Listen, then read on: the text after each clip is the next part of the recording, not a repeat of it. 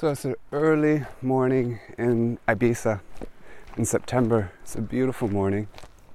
The sun's just starting to come up, and I'm walking along a beautiful dirt track, narrow, very stony, and have to watch your step. There's a road up onto the mountain up to the left, so maybe you'll hear some cars passing in the distance. And I'm walking down to the new Lava Misfit space down in the small village of San Juan in the north of the island. And this is an introduction to first of a series of about 12, which documented the time when I went on an adventure. In fact, I'm still on that adventure, where I packed up my whole house, put everything to storage, and the idea was this is in the time of the second, actually it was the first major lockdown across America, where everybody was feeling incredibly uncertain. In fact, many of us still are, over a year later, where everybody was feeling incredibly uncertain. In fact, many of us still are, over a year later. And the idea I want to explore is the distinction between uncertainty, adventure, and exploration. Adventure is not stepping into uncertainty. It's actually about embracing the uncertainty that already exists in one life, but reframing it, and in reframing it as an opportunity to discover. And the difference and the distinction I find between adventure and exploration is that exploration has a purpose. It has an agenda. It often has a destination, an exploration to the South Pole, for instance. Whereas in adventure, you don't actually know where you're going to end up, but you know you're going away from where you are. And that's where I've been living for the last year and a half. I've been living out of a single duffel bag, and I found myself traveling not only across America twice and cycling down the West Coast, but also then into Europe, and now finding myself on the island of Ibiza. Since I in the lab have been studying uncertainty for many years, I am a true believer in trying to be a trope, doing one's best to be the very thing that they talk about.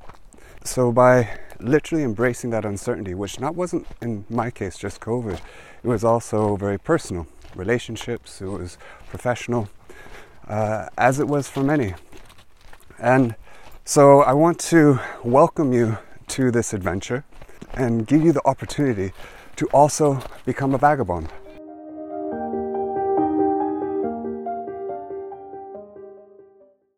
"5 days ago, I packed up my home in New York's Greenwich Village, putting nearly everything into storage except for just 2 duffel bags worth of clothes and hiking gear. I rented a ragtop car, which is always my favorite, and I simply turned right before I then turned left. The plan, as you can tell, was no plan, though I do have a number of destinations in mind. I'm currently driving to the upper right corner of the US to a state called Maine to get myself an amazing lobster roll from Red's, the best place in the world to get a lobster roll. After that, I will then drive across the northern states of the US to the upper left corner to Seattle, where my mom and the rest of my family live. From there, I will abandon the car and I'll cycle down the west coast to San Francisco, eventually to the lower left corner in Los Angeles. I might then drive back across the states to the lower right corner before completing the circuit back in New York City. Or maybe not. I don't know. After all, I could have an accident along the way. I might be hit by a car while cycling down the coast highway, more likely a logging truck. Or maybe I'll just abandon the adventure altogether. In times of doubt, like we're all experiencing, the most powerful way to engage with the resulting anxiety, concern, and fear is not to ignore these perceptions, as many gurus and pop psychologists and positive psych coaches might suggest. It's to engage them proactively. These difficult perceptions of uncertainty objectively are omnipresent. They are inherent in all of us, fundamental aspects of your brain, and therefore essential to everything we do, believe, and think. You can never be rid of them, or you do so at great peril to yourself and also to others. So while people like Deepak Chopra suggest that the difficult perceptions arising from doubt can be eliminated by simply being present or by being in the moment, as a neuroscientist, I have no idea what this literally means.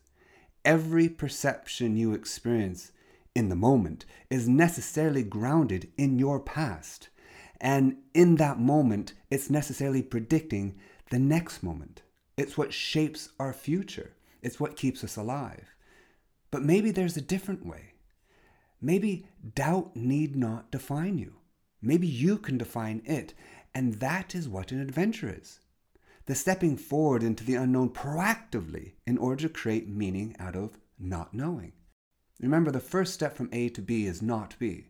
The first step is to not A, to let go of the reflexive meanings that your brain associated with any given stimulus and or context in the past. Being in not A is doubt. Adventure is doubt manifest, but on one's own terms. The adventure into not A re-means doubt from a pathology to be avoided into a reason for stepping forward into the unknown, onto an unknown path. In doing so, adventure creates the context for truth and understanding to emerge.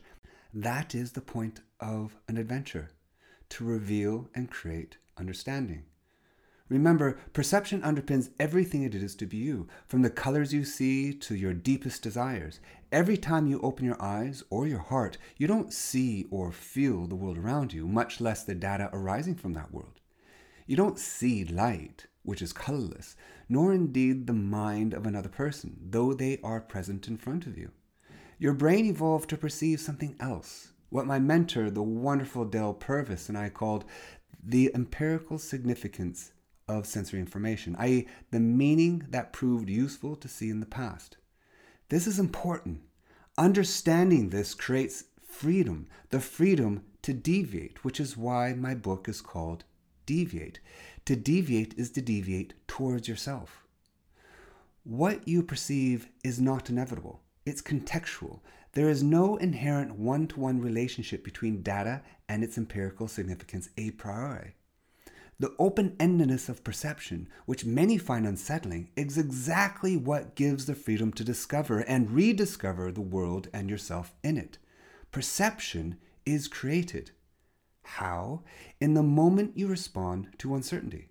Do you activate your prefrontal cortex and adventure forward into doubt, or step backwards away from it? When I was a small boy, rather than sleep in my room, I'd often choose to sleep on the floor next to my father's bed, who lived elsewhere. The lights would be off, leaving us both looking upwards into darkness and awake. Before long, my father would inevitably hear a small voice ask, "Padre, will you tell me an adventure story?" He was so generous in his response, never saying, "Oh, just go to sleep."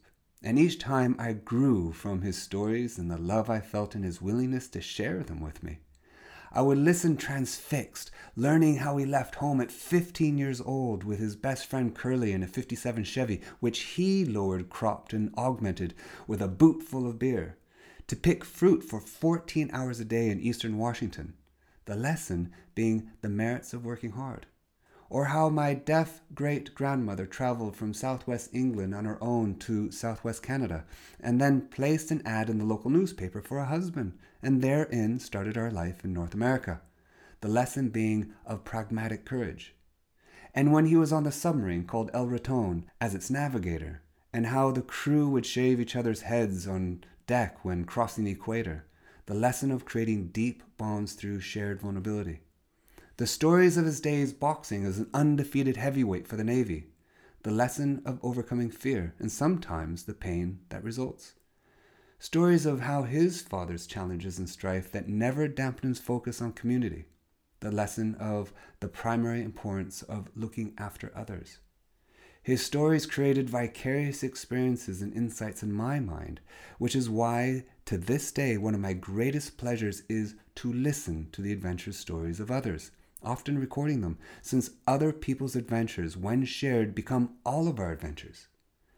When you listen, their insights become our insights, encoded in all of our brains, expanding our own experiential history from which our future perceptions will be created. As I grew older, I became part of his canon of adventure, such as the time when we cycled across Europe, me at 12 years old, or the countless hikes into the Olympic Peninsula with bows and arrows tracking elk, but never getting close enough to shoot them. We were good at tracking, but rubbish at shooting, as our spirit was in the former and not in the latter. tying our food up in trees out of reach of the local grizzlies, or when we sailed across the Atlantic, me at 20 years old, being becalmed for 10 days, and then surviving a violent storm for another 6 until we landed in the Azores at sunrise between breaching whales. When becalmed in the middle of the ocean, thousands of miles from the nearest land, one night there was no moon, no wind, no clouds, no light except for the billions of stars above. With an even blacker haze on the horizon, the boundary between sky and sea was lost. The sea's surface was so flat and the stars so bright that they mirrored off the water's surface, creating a living kaleidoscope of infinite dots of light through which Hypatia floated. To this moment of existence was added the billions of living lamps of algae as Hypatia moved us through glowing water, leaving a 100-meter trail of light behind us. The images that adventure creates, such as the one above, cannot be planned. They cannot be constructed or even discovered. They emerge from the ecological interaction between you and the world and people around you. And from that interaction, truth and understanding are created. Hence our boat Hypatia was named after the last caretaker of the Alexandria Library, whose flesh was stripped from her bones with abalone shells because of her adventurous need to pursue truth and understanding. Clearly, adventure and its discoveries challenge normality, and as such can be dangerous to that normality, which is why the norm usually fights back. But as you already know, it's not the physical destinations that matter. It's not Mecca or Burning Man where understanding lives. The power of both is in 1, how you get there, 2, how you are when you are there, and 3, whether you take ownership of the consequences that will result for better or for worse. Since it's the process and the choice to engage in action and ownership of the costs that will reveal who you are to you. By experiencing new landscapes and new people, your assumptions and biases by which you perceive yourself in the world which you are normally blind to can be revealed. You might not like what you see, but that's why courage is fundamental to adventure, since creating is a response to a new context into which one then adapts. To disrupt yourself and then find closure in that disruption and repeat. It's a spiral that doesn't end. Each trip out reveals who you were, and each trip back creates who you will become. This series of podcasts is in fact an invitation to go on adventure with me. What I will be doing is posting along the way as part of a new series, Adventures into Uncertainty. And I hope to meet people, maybe you, along the way, who will challenge what I thought to be true already, who will expand my perceptions of self and others in the world. For each of us is deviant, if we let ourselves be.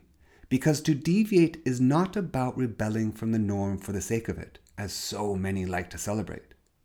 It's to be you in the pursuit of truth and understanding that adds meaning to your life and the life of others around you. Whether that is in the same or in a different direction from the norm is irrelevant. The issue is your reference frame for each of your next steps, namely your previous step. Remember, adventure is an approach to life. It need not look like mine. Packing up your home and turning left or right happens to be mine just now. But it can equally be a compassionate approach to a conversation with someone with whom you've been in conflict. It can be saying sorry with true feeling, awareness, and humility. It can be making the decision to create space in your day to read or write that book you've needed to read or write for years. It can be the decision and action to engage in exercise, to elevate your heart rate and respiratory rate for 30 minutes or more a day. It can be the acceptance, respect, and awareness of the inherent value of another person's sexuality that might be different from your own, or even to question your own way of loving. Whatever it might look like for you, let my adventure be a call to action for your own. And record your experience, not just what, when, and where you did it, but why you did it. Here's your opportunity, if you choose to accept it, to go on an adventure for the next month. What will you do? Where will you go in your mind, spirit, body, or place? In fact, I would personally love to hear about your adventure, so please email me or the Lab of Misfits at hello@labofmisfits.com. Tell us what you're afraid of, what you think might be the worst thing that could happen, and along the way, tell us how your perceptions have expanded or not. With your permission, I would love to then share your adventure in the truth and understanding with the Expanding Misfit community in future episodes. So off we go, right or left, it's up to you.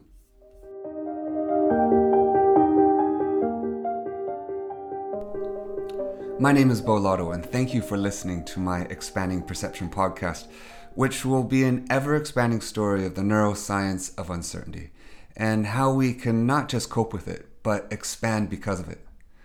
My aim in creating this podcast is really to try to help you increase your perceptual intelligence, which will give you the ability to make the decisions and take the actions that will foster a more loving, adaptable, and optimistic life in an increasingly uncertain world. My hope is that this podcast will help you in your journey to self-honesty, which is one of the hardest journeys we can take in our life, since it's a never-ending practice and might take you to places that you might want to avoid. But if you have the courage and compassion to go on this journey, you'll find that it's worth it, and it will create true authenticity in your way of being. A deeper consideration of many of the ideas in the Expanding Perception podcast can be found in my book, Deviate: The Creative Power of Transforming Your Perception. You can also follow me and my Lab of Misfits on LinkedIn, Instagram, and Facebook.